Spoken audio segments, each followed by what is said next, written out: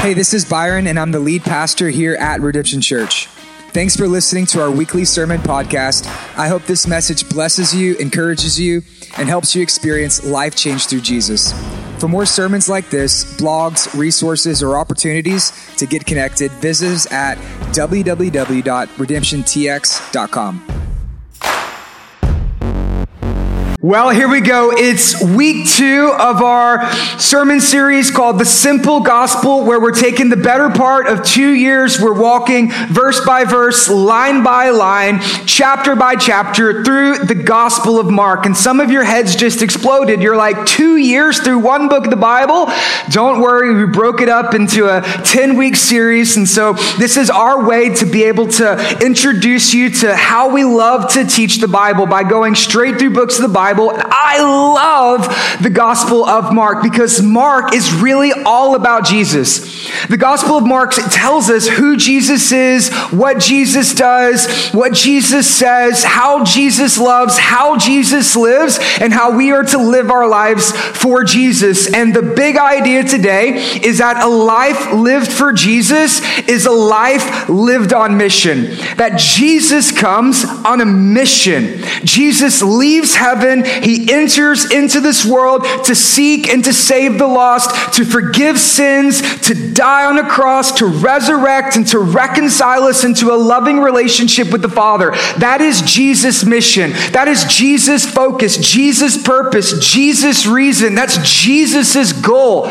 And the same way that was the goal for Jesus, the mission for Jesus, as Christians, that's also our mission, because a life lived for Jesus is a life lived on mission. And so the sermon title for us today is this: Jesus on Mission. If you have your Bibles, turn with me to Mark chapter 6. We're going to start in verse 7. We're going to read it all, and then we're going to unpack it on the back end. Today, we're going to see this. We're going to see 11 lessons for you to live your life on mission from the Gospel of Mark as Jesus sends out his 12 disciples. Here's what Mark tells us. And he, that's Jesus, called the 12, those are the disciples, and he began to send them out 2 by 2 and gave them authority over unclean spirits. He charged them to take nothing for their journey except a staff, no bread, no bag, no money in their belts. They were to wear sandals, but not to put on 2 tunics. And he said to them, whenever you enter in a house, stay there until you depart from there. And if any place will not receive you, and they will not listen to you, when you leave, shake off the dust that is on your feet as a testimony against them. So they went out and they proclaimed that people should repent. And then he cast out many demons, and he anointed them with oil, many who were sick, and he healed them. Up until this point, we're following Jesus for 2 years. We're 2 years into the life and the ministry of Jesus. Jesus has come on the scene. He's preaching, he's teaching, he's praying, he's helping, he's healing, he's performing miracles, he's raising the dead, he's casting out demons, getting in fights with the Pharisees. Up until this point, Jesus, he's been on his mission now for 2 years. And as we're looking at this, what I notice is this, that the disciples, they come and they follow him. In Mark chapter 1, Jesus, he goes and he calls 4 disciples, Peter, James, John, and Andrew. And he looks at them and he says, you guys come and follow me. They drop their nets, they go and they follow Jesus. And then in Mark chapter 3, he formalizes it. He makes it Facebook official, and he says, here's the 12 disciples. And then he lists them by name, and then he calls them into mission with him. And so the disciples, they've been walking with Jesus now for 2 years. They've been spending time with him, listening to him. They've been learning from him. They've been hanging around a campfire, telling stories, making s'mores, spending time with Jesus. But what's interesting is that in 6 chapters, the disciples, they still haven't really done anything. Go back and you look at it. I mean, it's all the time. Jesus preaching, the disciples are like, wow, that's crazy. Right? Jesus teaching, they're like, where did he get that from? Jesus heals somebody, they're like, wow, this is incredible. But up until this point, the disciples haven't actually done anything. Their contribution to the mission of Jesus so far, 0. They haven't really done anything. And as I was praying and preparing, getting ready for this week, I just began to think, God, how is that possible? How could someone walk with Jesus for 2 years and not do anything? Is it because they were lazy? Is it because they made excuses? Is it because they were rebellious, hard-headed, stubborn? Is it because they were prideful and self-absorbed and only thought about themselves? Jesus, how could you let the disciples walk with you for 2 years and do absolutely nothing? I thought this was insane. And then the Lord reminded me, Byron, before you get so hard on the disciples, that was your story too. That I, for the first 2 years of following Jesus, did absolutely nothing. See, God saved me at the age of 20. Now, I was raised in the church, yes, but as a teenager, I just decided, you know what? I'm going to reject Jesus. I'm going to go out. I'm going to do my own thing, live my own way. Nobody can tell me what to do. I don't really believe in God. Then I just make my own course and direction for my own destiny. And then at the age of 20, miraculously, God saved me. He got a hold of my heart. I became a Christian. And then I got involved in a good, decent church. And in that church, I would go to church on Sunday, just like you guys are, and I would show up, and I would walk in, and somebody would open the door for me, and there was coffee there. Somebody got up, and they prepared the coffee, and I'd give me a cup of coffee, and I would go into the sanctuary, shake a couple hands. The band would play, and I would listen, and I would worship, and I'd raise my hands, and then the pastor would come out, and he would preach, and I would sit down and take out my notes, and I would listen to the sermons, and I was beginning to experience, and I was growing, and I was excited.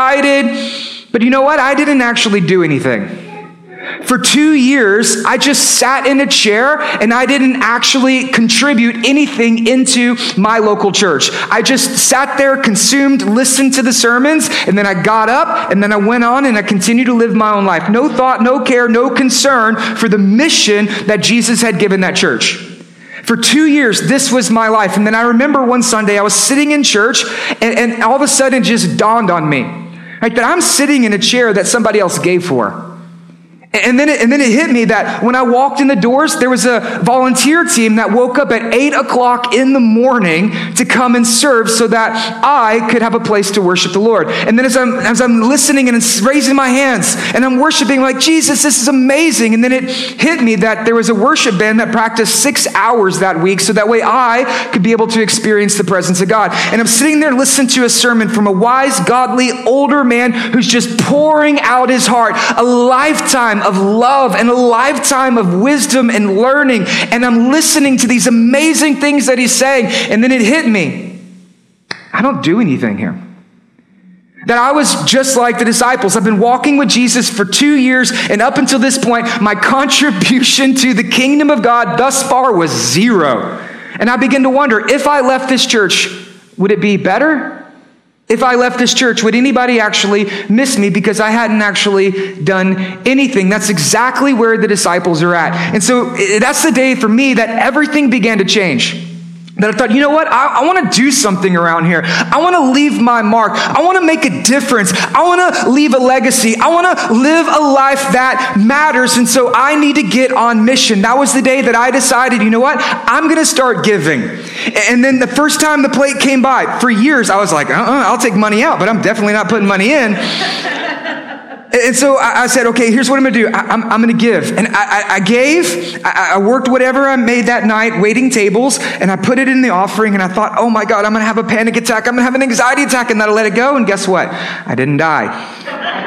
And I started giving, and then I got up, and I went to the lobby, and I signed up to join a volunteer team, and they put me in the youth group. I was 22 years old, covered in tattoos, dumb punk kid, and so they were like, we'll put him in the youth group. Just so you know, bad idea. I don't like youth. I don't get along with you. Some of you, that's your calling. Praise the Lord for you, but that's just not me. But here's what I did. I served. I got connected and I became committed into serving. And as I began to serve, I realized that I'm actually making a difference. I joined a small group. We called them community groups. And I got together with people and I started reading my Bible and I started praying and I started reading books. And then I joined the membership class and I went through membership. And then all of a sudden, what I realized is this, that within 2 months of living on mission, I grew more than 2 years of attending church on Sunday. In 2 months, getting on mission, I grew in my faith far more than 2 years than just sitting in church on Sunday. Here's what the Lord did in my life. As I began to give, my heart, it continued to grow. As I began to serve, I started to develop and discover what my spiritual gifts are. As I surrounded myself in Christian community, all of a sudden, I have people who are praying for me. People are holding me accountable. People are pointing me towards following Jesus. And here's what God did for me in that first year. In that first year of living on mission, my life totally changed. Me and Ashley, we ended up getting married. That I received a call into full-time ministry to go and plant churches. We opened up our first apartment, and by the end of that first year, 20 of my closest friends all had given their life to Jesus. 20 friends became Christians. Why? Because I stopped being a consumer. I started being a contributor. I stopped taking. I started giving. I stopped thinking about myself, and I started thinking about mission. And as I looked up at the end of the year, everything in my life changed. 20 people loving Jesus, a community group in our house that's growing. I'm serving, I'm giving, and my life began to make a difference. That's the same thing that happened for the disciples. That's the same thing that happened to me. And my hope, my prayer, my goal is that by the end of the day, this is the same thing that's going to happen to you. That by the end of this year, your life will be totally different because you are living on mission. Last week we had our grand opening and it was amazing, but the grand opening was not the end. It was just the beginning. Now is the time of a transition. Now is the time of a shift. We're entering into a new season, and for us to make the most out of the opportunity that God has for us in this new season, we need you to get up and get on mission. Jesus has something for you to do. And so here's what we're going to do. We're going to break down Mark chapter 6, 7 through 13, and we're going to learn 11 lessons to live a life on mission. Here's the first thing that Jesus tells us, that all are called. All are called. And he called the 12, and he began to send them out 2 by 2, and he gave them authority over unclean spirits. The first thing we see is that all are called. How many disciples does Jesus call? 12. How many disciples are there? 12. Right? Every single disciple was called to be on mission with him. All are called. He doesn't say this. Peter, James, and John, you're in. Thaddeus, you can sit this one out. We don't really need you. That's not what Jesus said. Every single disciple had an important role and part to play in the mission of God. Why? Because all are called. He calls every single one of us. And so that means that if you are a Christian, you need to understand this. If you've given your heart, if you placed your hope and trust and faith in Jesus, if he's died for your sins, resurrected, giving you a new life, then guess what? All are called. If you are a Christian, that means you have a calling. There is no such thing as a Christian that does not have a calling, because all are called. And some of you are wondering right now, what is my calling? What does God want me to do? What does God have next for me? Where does God want me to go? What does God want me to accomplish? What has God called me to do? And the answer is just to follow him. See, in this text, Jesus says, you're called, but I'm not going to tell you the full future of your calling. He just calls them in the moment and says, if you follow me, we'll figure it out along the way. So many people are waiting for some magical, definitive moment for their calling, and they're missing the opportunity that is right in front of them. Jesus says, follow me, I'm calling you, we'll figure it out along the way. But your calling, it doesn't necessarily mean that you're going to go into full-time vocational pastoral ministry. We think that, I'm called to be a pastor. I'm called to be a missionary. I'm called to do these things. And we think, look at all those people. Those must be the ones who have the calling. Well, what about me? Remember, there is no such thing as a Christian without a calling. Some of you young men, you will be called to be pastors, but not all of you are going to be pastors. Some of you ladies, you're going to be called to become a deacon, but not everyone is called to be a deacon. Some of you are going to be called to go overseas, but not everyone is called to go overseas. Some of you are going to be leaders. Some of you are going to be teachers. Some of you are going to be influencers, but not everyone is called to do the exact same thing. Our calling is different, but the mission is the same. Just follow Jesus and we'll figure it out along the way.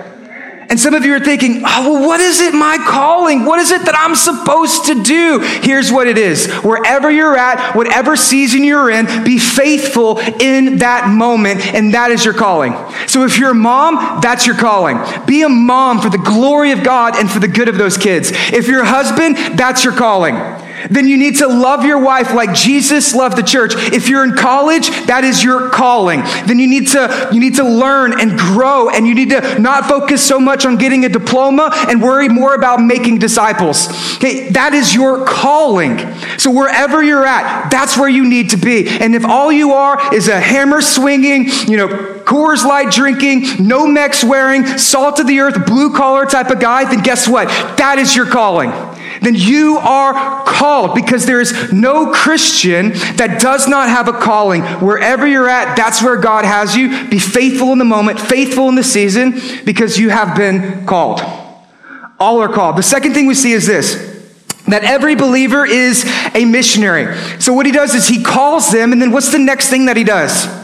He sends them. He sends them out to be his missionaries. The word missionary, it means the sent ones, that you have been called and you have also been sent. Now, in our day, we typically think of a missionary as a person who goes overseas. A person who, says goodbye to their mom and dad, sells all of their possessions and all of their belongings, learns a foreign language, and then goes overseas to places like Africa or Iraq or Afghanistan or Haiti or Honduras. And we think, oh, that's what it means for us to be missionaries. And while that is absolutely true, that we do need to go overseas, and that is critical to the heart of God, that the nations would rejoice and that they would be glad. But what we notice also is that mission is not only across the sea, but mission is also across the street. That some are called to go overseas and some are called just to go across the street. Where does Jesus send the disciples? He just sends them out.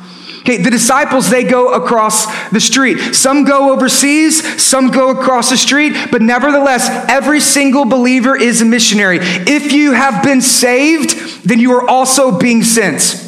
This is theologically what is known as the Missio Dei. It's the mission of God, that our God is a missionary God. This is one of the things that differentiates Christianity from every other false religion, that our God is a missionary God. See, other religions would say, you work your way to God. Christianity says God has made his way to us. Because our God is a missionary God. Our God creates. Our God pursues relationship with us. Then God the Father sends God the Son. And Jesus comes and he lives the perfect life in our place. He dies the painful death in our place. And on the cross, he's the substitute for our sins, resurrecting, giving us new life in him, reconciled relationship back with the Father. Jesus comes as a missionary. And then after his death, burial, and resurrection, Jesus ascends to the right hand of the Father. He sends the promise of the Holy Spirit to indwell all new believers, to empower us, to equip us, to give us spiritual gifts, to enable us, so that way we can go out and we can continue the mission that God has given us. God the Father sends the Son. God the Son sends the Spirit. God the Holy Spirit is now sending you.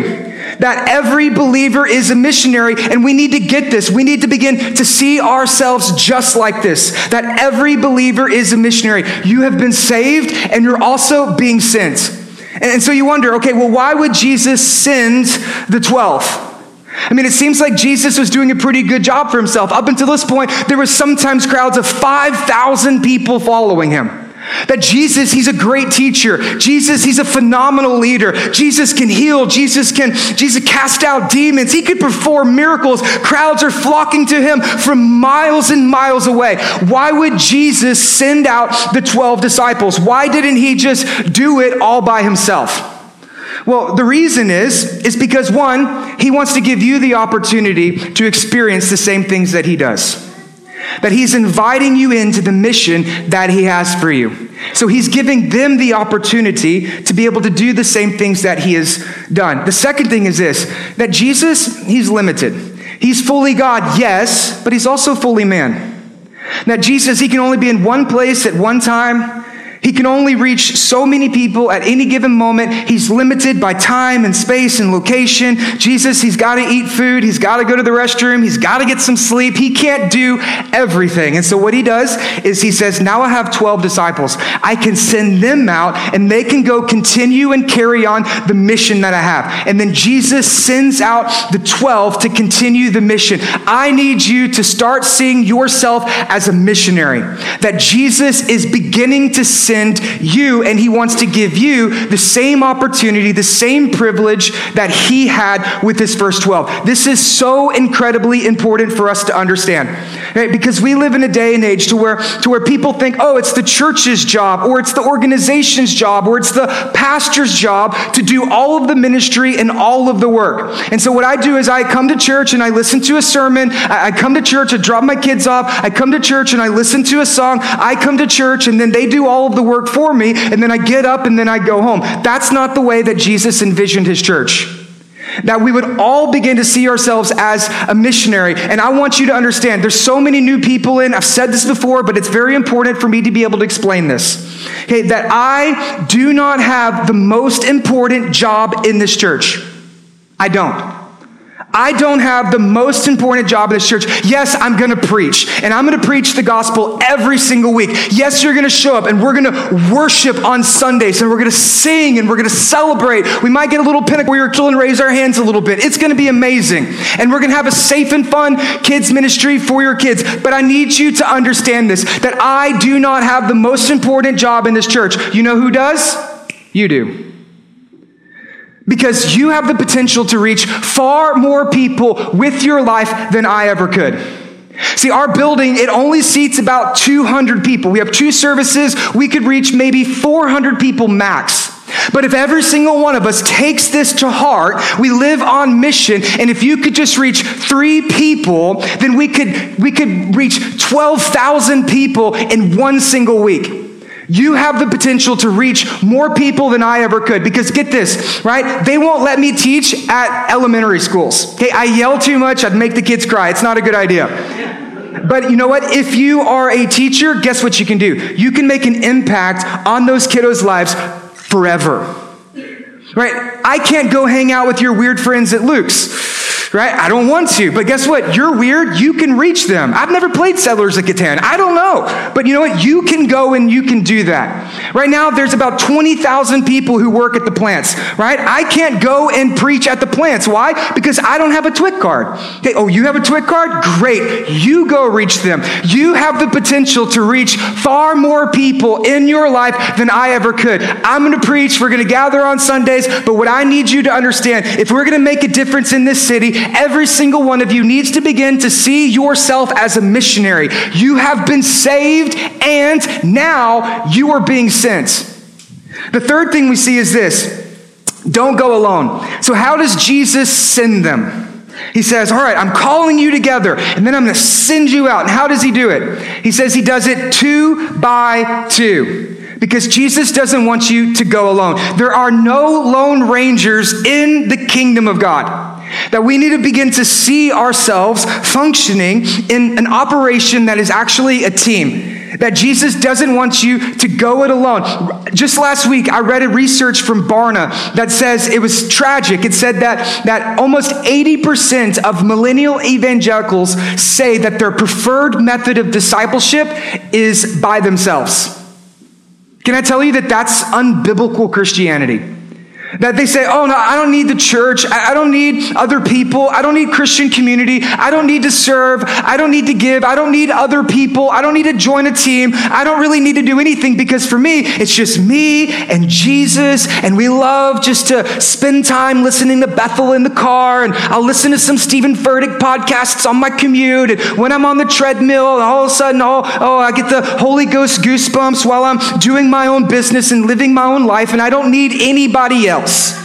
Friends, that is unbiblical Christianity. Jesus, he sends them out 2 by 2. The first thing Jesus does as he enters in is he gets into a community group. He calls the disciples to himself. If Jesus needed a community group, how much more do you need to be in a community group? He's God. What's your excuse?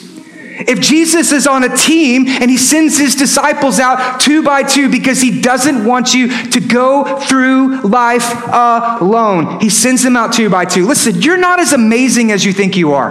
Right? You think, oh, I'm going to go and do it all by myself. No, you're not. You're not. You're not amazing. You're not as convincing. You're not as exciting as you think you are. You're going to need other people because there are weaknesses in your life.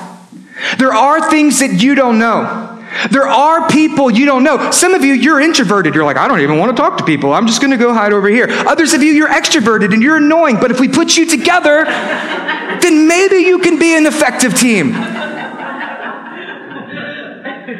That's why he says, don't go it alone. Now, this is the way we do ministry here at Redemption. Everything we do here at Redemption is based in community and teamwork. That we get together in community groups. All across Southeast Texas, every single week, people are reading their Bible, praying together, laughing together, sharing a meal, and they're growing in their faith. Everything we do happens in the context of community, and we also do it 2 by 2. So when you walked into the parking lot today, how many people were out there? 2. When you came to the front doors, how many people were greeting you? 2. When you went to the Connect desk, how many people were working in that Connect desk? 2. When you look in the sound booth, how many people in the sound booth? 2. When you go to the kids, how many people are serving in kids in each department? 2. When you come forward for prayer at the end of the gathering, guess how many people are going to pray for you? 2. Everything we do as a church is 2 by 2. Why? Because that's the method Jesus gave us, and Jesus wants you to know, don't go through life alone. The fourth thing we see is this, is that you have an enemy.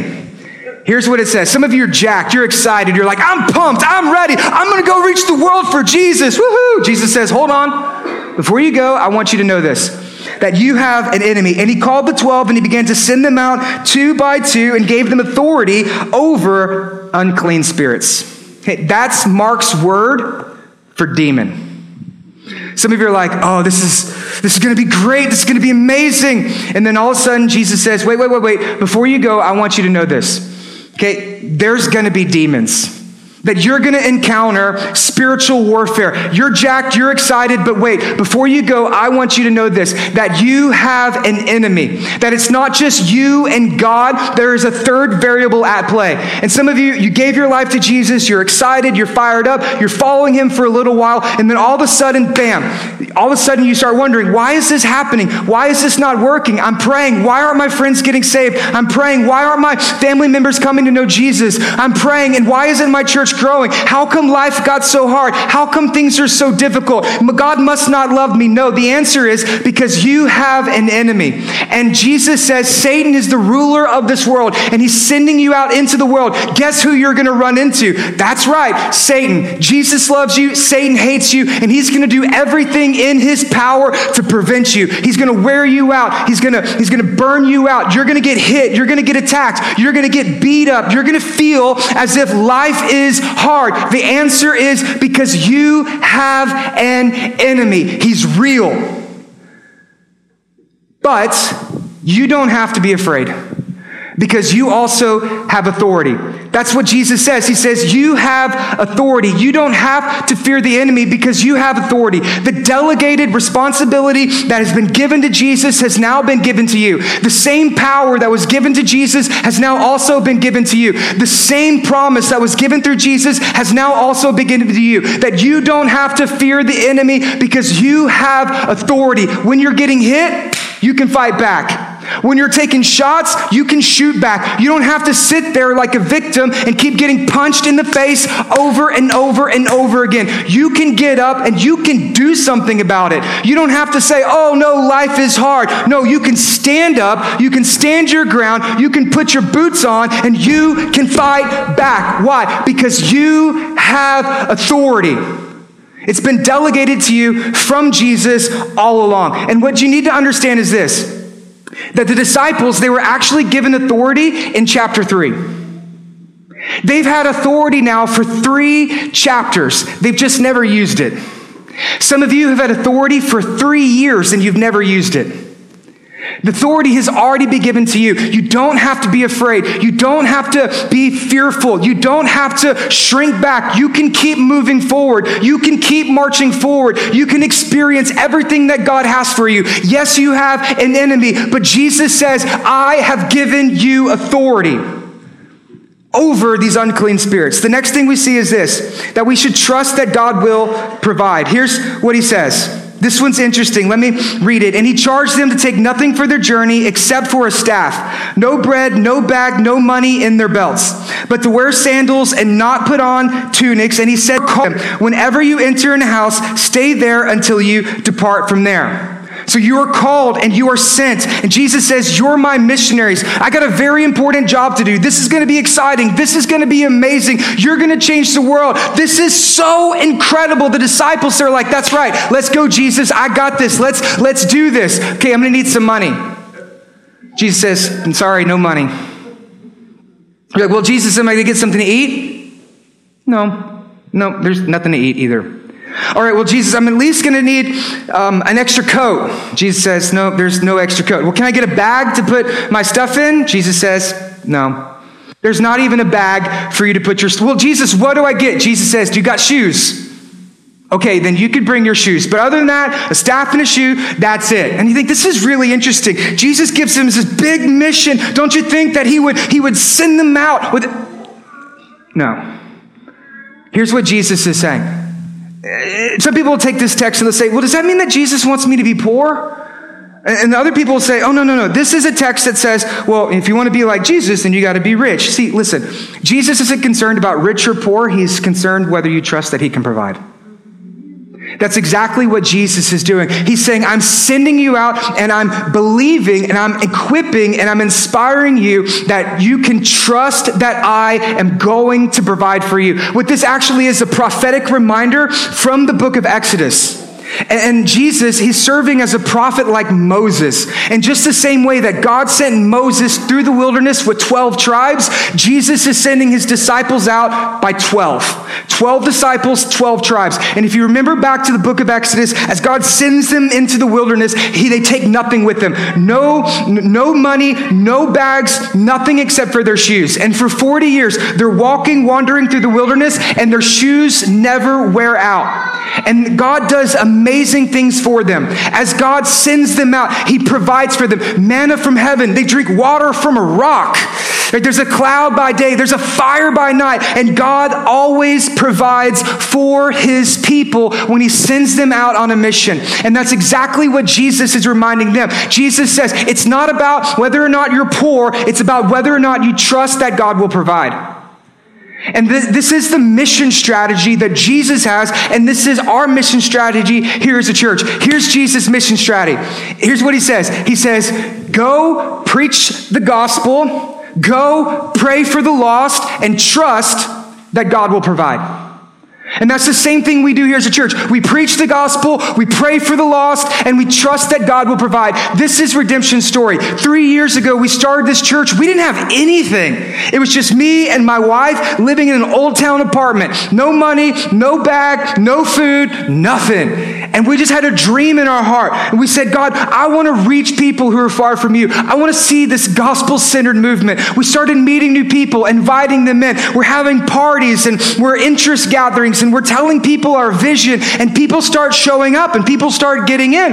And then Bo, who's the worship leader now, he opened up his apartment. We had our first community group in Bo's apartment 3 years ago. There was 12 of us, and we got together, we preached, we prayed, and we trusted that God would provide. We didn't have a building, we didn't have a bank account, we didn't have any members, we didn't have a clue what we were doing. We just preached, prayed, and trusted that God would provide. And then we moved into the gig. And as our church is meeting in this dirty bar, people start showing up. And it's about 2 weeks before our grand opening, before our public launch. And I have a friend of mine who's a pastor in Houston. He called me on the phone and he said, Byron, I'm so inspired by what Jesus is doing in your church. Here's a check for $30,000. I seriously believe that without that man's obedience to generosity, Redemption Church would not be here today. We preach, we pray, we trust that God will provide. And then for 2 years, we just keep meeting in this dirty old bar. The first year, our total income as a church was under $80,000. Okay, just so you know, that's not a lot. And we just kept moving forward. We just kept the mission alive. And the church continued to grow. And we continued to see people get saved. And we continued to see people get baptized. And more people kept coming. And then it came time for us to make the move from a dirty bar into an old warehouse. And in a period of 6 months, hanging sheetrock, installing ceilings, and buying all new music equipment. See, you understand, we didn't have any of this. Everything we had was borrowed. And then in the 6 months, our church gave $60,000 to build out this building. But it cost us about $140,000 to do it. You think, how? That math doesn't even add up. God's not an IRS agent, okay? So he's not going to, he doesn't do math the way that we do. Here's the way that God has provided. That as we're continuing working, we're like, I don't know how we're going to do it. I don't have any money. We're just going to keep moving. We got a word from the Lord. We're just going to keep moving forward with the mission. And as we kept just building and building and building, people just kept giving. One person sold their car, gave the money to the church. Another person, they wrote a check for $15,000 to say, I'm going to match whatever your church can raise in 2 weeks. We gave 15, they matched it with another 15,000. Okay, a church closed here in Beaumont, Steak and Shake bottom, and then they gave us the 30,000 from that. That's what all of this comes from. And then another building in downtown, a property sold, gave us another $50,000. This doesn't make sense. The numbers don't add up. But here's what we do. We preach, we pray, and God provides. And here's the exciting thing. Here's the amazing thing. The same way that their shoes never wore out, we have just as much money in the bank account today as we did the day we started. And we're just getting ready to do it all over again. So here's what we do as a church. We preach, we pray, and we believe that God provides. Number 7 is this, to grow where you're planted. Jesus tells them this. He says, okay, you're going to go out. I'm going to provide for you. And here's what you need to do. When you enter into a house, stay there until you depart from there. What Jesus is saying is that you need to grow where you're planted. If someone lets you in, that's where you stay. And this is important. We don't really understand this because in that day, hospitality was a very big deal. So people would go into a city, they would meet someone standing by the gates, and they would invite them back into their house because it was an honor, it was a privilege to be able to have someone come and stay with them. And now, most of the time, the first person that you meet probably wasn't a person of affluence. They typically weren't very wealthy, but they still wanted the honor, so they'd invite you back to their house and they'd say, okay, you come with me, you come stay with me. And then all they would have is maybe a cot on the bed, a blanket made out of a potato sack, you'd share a room with the goat, and they'd give you a bowl of cereal. And they're like, here you go, welcome to my humble abode. And the disciples, Jesus says, you need to stay there. This is your mission outpost. They've opened your home, and then that's where you need to be at. Because here's the temptation. Let's say the disciples were a little successful. Let's say they build a good crowd. Let's say as they go out, a business leader gets saved. Let's say a wealthy person gets healed. Let's say a politician gets a demon cast out of him. Hey, it could happen. Well, the next thing is this. They would say, no, you come stay with me. Oh, you're over there? No, you come stay with me because we got this big spread just for you. We got a master suite. We got a king-size bed with monogrammed towels. We have a maid who's going to serve you. We could serve you Chick-fil-A 3 times a day. It's my pleasure. You come stay with us. The temptation for the disciples is upgrade. And then they would leave where they got started at for something that was more comfortable and more convenient for them. So here's the application for us today. Like, how does that work? Church hoppers. That's what he's saying. He's saying you need to grow where you're planted. If God has you in a moment, if God has you in a place, if God has called you to be here, then that's where you need to be. But in our day, what we're so prone to do is to say, oh, look at that. That's where I want to go. I love the preaching there. Oh, but I really love the worship over here. Oh, that church's a big church. No, wait, that church is a small church. Oh, I love the youth group over here, and well, the kids ministry over here, and man, they have a great prayer night, and they have a great young adults night. And so here's what I'm going to do. I'm just going to pick and choose which one I want to go to. And so I'm going to go to church over here on Sunday, and then I'm going to go to the prayer night over here on Sunday night. I'm going to go to this young adults ministry. We're going to take our kids to this youth group, and then we're just going to create our own. And Jesus says, don't do that. He says, that's not the way that it works. If you find a place where you belong, that's where you need to be. That you stay there as long as God has you there. You work hard, you pray hard, you see the mission complete, and when it's time for you to go, guess what? You are free to go. But you need to get committed. Whether it's at Redemption Church or any other church, I don't really care. As long as you're committed into a local church, join a serve team. Make it a priority for your life. Join a community group. Don't just go once a month. Go every single week and bring food. Be committed. Wherever you're at, that's where you need to be. You need to grow where you're planted. And people get up and people leave and people move so fast, they never learn how to live on mission. And this is not in my notes, but I said it to a young man the other day. Listen to me. There are some lessons you only learn from longevity. If you're always getting up and moving, guess what you're never going to do? You're never going to grow because you're not rooted. Jesus says you need to be committed, grow where you're planted. And when it's time for you to leave, hey, you're free to leave because you've seen the mission completed. I am fully aware, as your pastor, listen to me. I know it's only week 2. Some of you are brand new, and I'm throwing it all out there, but listen to me. As your pastor, I am fully aware that in 10 years, half of you probably won't even be in this church. And you know what? I'm okay with that. I really am. I know that some of you, you're going to be called into ministry and that you're going to become pastors and you're going to go out and plant your own churches. I'm fully aware that some of you, you're going to be missionaries. You're going to go overseas. I'm fully aware that some of you are going to have opportunities in the marketplace, in the business place. Some of you, God's going to move you to another church for another mission, for another season. Some of you are going to get offended at me and you're never going to come back, and then you're going to go to another church, and then that pastor's going to offend you, and then the next pastor's going to offend you, and the next pastor's going to offend you, and you're like, why can't I find a good place? Because you never learned how to grow where you're planted. I am fully aware in 10 years, most of you probably will not be in here, but that's okay with me. Here's the reason why. Because as long as you're here, my job is to love you. My job is to bless you. My job is to pray for you. My job as your pastor is to equip you to go and do the work of the ministry. I'm going to bless you, serve you, love you, and then when it comes time, I am going to send you out with a big applause. Because your season is over. And that's okay. He says you can depart from there, but only when the mission is done. In the meantime, if you're here, this is where you belong. If you're here, we need you here. And I want to see you grow where you're planted. Number 8 is this. Don't take it personally. He says, don't take it personally. Here's what comes next. He says, so they went out, or if any place does not receive you and will not listen to you, when you leave, shake off the dust that is on your feet as a testimony against them.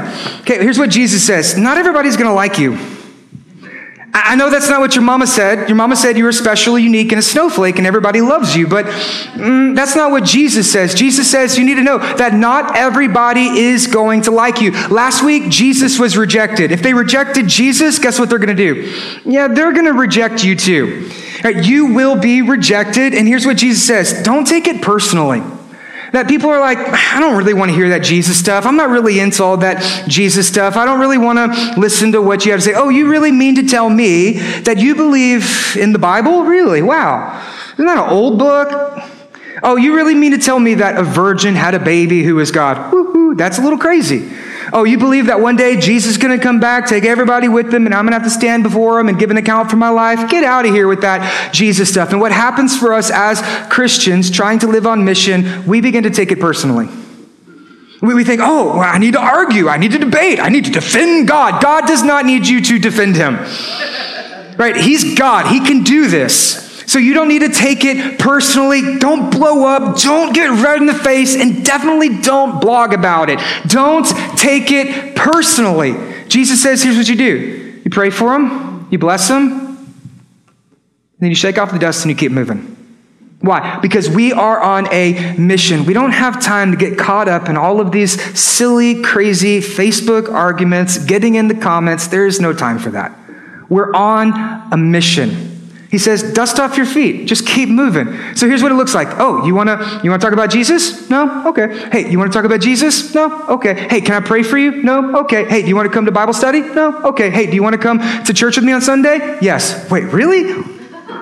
Cool. Let's go. Let's do this. I'm going to take you out for lunch afterwards. My treat. That's what Jesus says. He says, when you go, if they don't listen to you, hey, all you got to do, dust your feet off, and just keep moving forward. Why? Because we are on a mission. I think one of the reasons that we are so fearful to share our faith is because of this. We think they're accepting us and not accepting Jesus. What if they don't like me? So what? People don't like you. It's okay. What if they make fun of me? You're 30. Stop worrying about that. What if they criticize me? Okay, you're still alive. Praise God. Kiss your wife. It's a good day. Well, I don't know. Stop thinking they're accepting you. They're not accepting you. Stop thinking they're rejecting you. They're not rejecting you. You didn't die for their sins. You didn't atone for the sins of the world. You didn't resurrect from the grave. They're not accepting you. They're accepting Jesus. They're not rejecting you. They're rejecting Jesus. Don't take it personally. Dust your feet off. Get up. Get going, because we're on a mission. Number 9, here's what he tells us. He says that you need to do what you're told. Okay, some of you anarcho-punk kids, you're like, oh, I don't like authority. Don't tell me what to do. Jesus says, no, you need to do what you're told. Here's how he says it. So they went out, there we go, and they proclaimed that people should repent, and they cast out many demons and anointed with oil all those who were sick and healed them. Number 9, Jesus says, do what you're told. Jesus has already given you everything you need to be successful when it comes to living on mission and sharing your faith. He's already given you the authority. He's already called you. He's already commissioned you. He's already sent you. He's already left you with a promise. Jesus has already given you everything you need to be successful when it comes to your mission. The only thing that you need to do is you need to go out and you need to do what you are told. Just think about what he says to the disciples. He says, you've been with me for 2 years. What are you waiting for? Get up, go. Go do what you're told. I have already given you everything. You've seen me preach. It's your turn to go preach. You've seen me teach. It's your turn to go teach. You've seen me heal, cast out demons, perform miracles. Everything that I have, I'm giving to you. There is no excuse. What are you waiting for? Go and do what you're told. There's people out there, they're waiting for you. There's people out there wanting to experience life change through Jesus. There's people out there who are lost and are hurting and who are far from God. What are you waiting for? Get up and go do what you're told. And the disciples, what did they do? It says they went. They went. Now, do you think they were nervous? Oh, yeah. I bet they were nervous. Do you think that there was a little trepidation in them? Oh, absolutely. But here's what they didn't do. They didn't make excuses. They weren't like, oh, well, Jesus, you know what? I mean, we're disciples. We're not evangelists. No. We're disciples. God, we don't go wide. We go deep. Jesus, do you have another parable I can read? Is there like a systematic theology that you could give me? I mean, could you tell another parable so we could sit in the Bible study and we can talk about the parable but not actually be obedient? Can we do that? Jesus, we like to go deep. Oh, no. We're disciple people. Those people, those are evangelist people. We'll let them reach the lost. Oh, we want to touch heaven. That's what we want to do. Can I tell you that there is no difference between discipleship and evangelism? That if you're a disciple, guess what? You're an evangelist as well. And if you're an evangelist, guess what? You also make disciples. We live in a day to where there's a divorce between discipleship and evangelism. But that's not the way that Jesus sees it. You need both working together if we're going to continue to live on mission. Stop making theological excuses for your disobedience. And people are like, no. I want to grow in my faith. I want to go deep. I want to learn big fancy college words so I can impress my friends. I want to grow in my faith. I don't want to go and reach people. Hear me. The best way to grow in your faith is to share it. Because you're going to learn so many things about yourself. The best way to grow in your faith is to share it with other people because you're going to learn so much about the Lord. The best way for you to grow in your faith is to share it because you're going to discover things about yourself that you never even knew. God has already given you everything you need to be successful. The only thing you need to do is do what you're told. The next one we see is this. Don't be an editor. Instead, we need to be a messenger. So you're pumped, you're fired up, you're ready, you're excited. You're like, I'm going to go do it. So what do I go and say? Here's what he says. So they went out and they proclaimed that people should, what's the word? What's the word? What's the word? Repent. That's the message. How many of you, when you hear that word repent, you're like, repent? I'm supposed to tell people to repent? Can't I just bake them muffins and watch The Bachelor? Can't we just do that and call it fellowship? I mean, do I really have to tell people that they need to repent? Yes, because that is the message. The mission is people. The message is repentance. People need to turn from their sins and trust in Jesus. That's what it's all about. And some of you, you're like, oh, I don't like repentance. I don't like talking about repent, right? Because that just reminds me of a pot-bellied Pentecostal preacher wiping sweat from his face, just yelling at people, holding a sign, repent, repent, repent, repent. Okay, here's what repentance actually means. It means to change. That for a person, our whole life is living towards sin, death, destruction, on a path towards hell. And when you see somebody and you invite them to repent, all you're offering for them is an opportunity to change. See, repentance is you're going in one way, you turn, and then you start going in another direction. That your face is towards sin, your back is towards Jesus. A simple repent is when you say, no, I'm going to turn and I'm going to walk with Jesus and turn my back on sin. When you invite somebody to repent, here's all you're doing. You're offering the opportunity for them to experience life change through Jesus. That they don't have to be who they were. They don't have to do the things that they did. They don't have to live the life that they lived because there's an opportunity for them to experience new life. But in order for us to do that, we have to preach the message of repentance.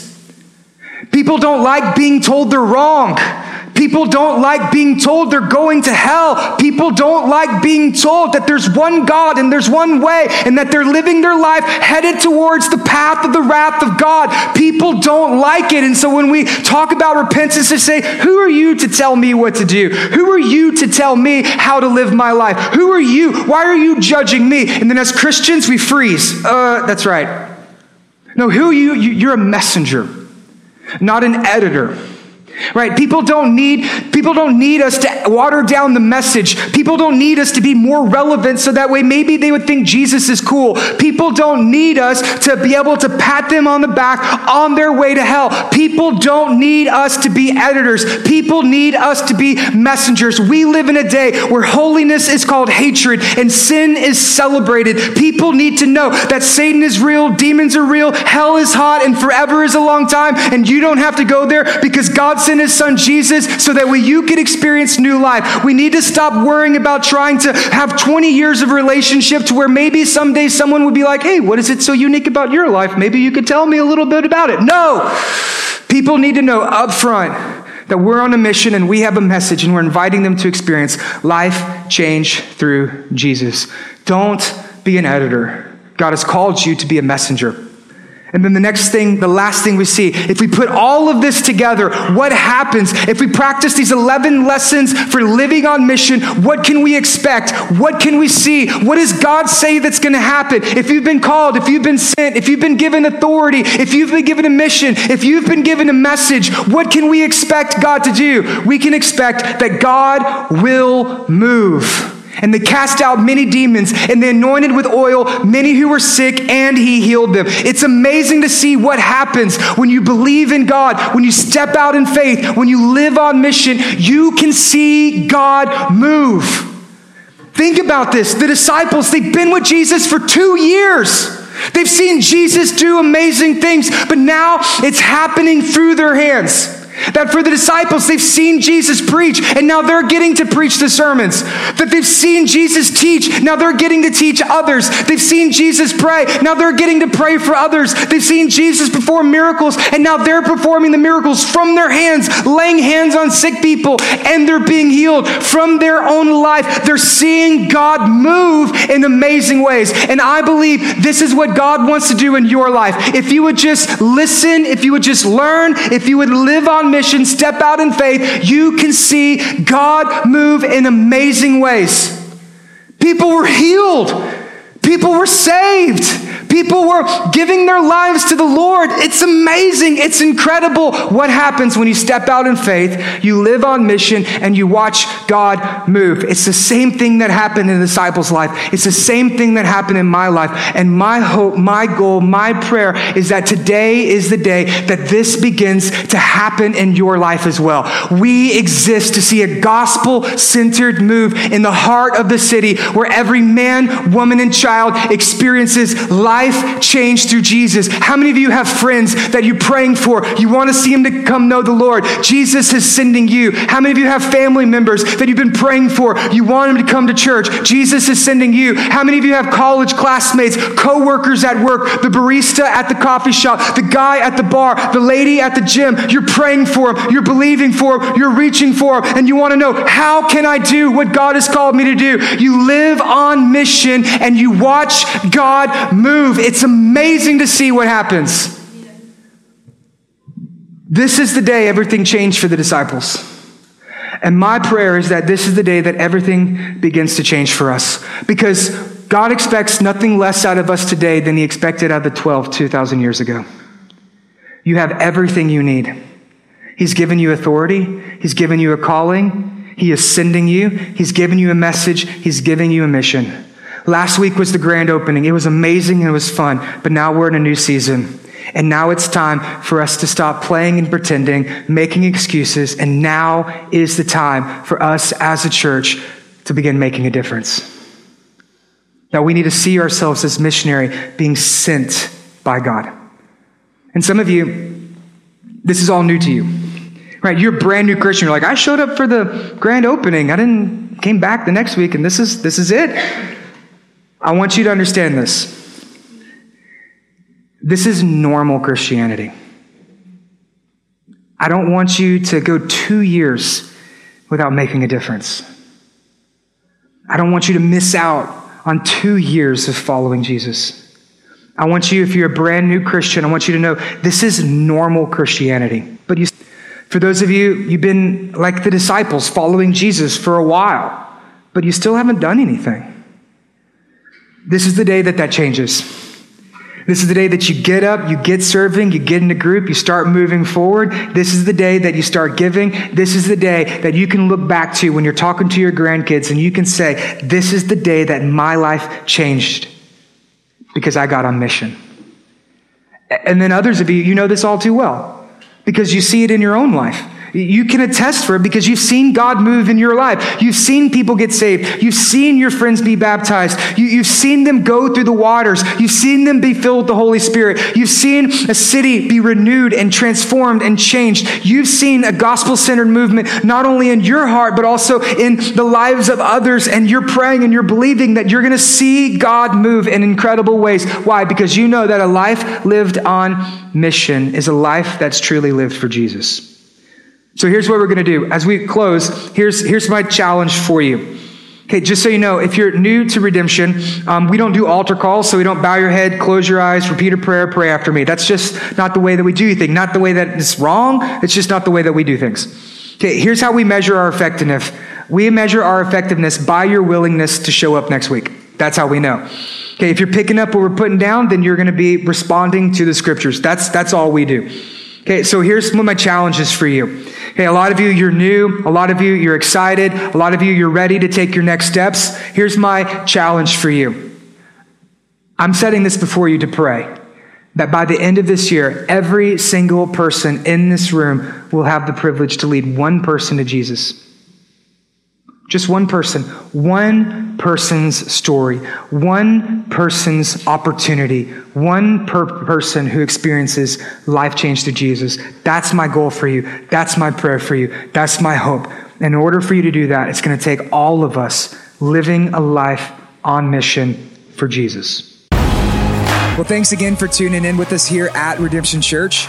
If this message was helpful to you in any way, leave a review, like, comment, or share with your friends to help others experience life change through Jesus.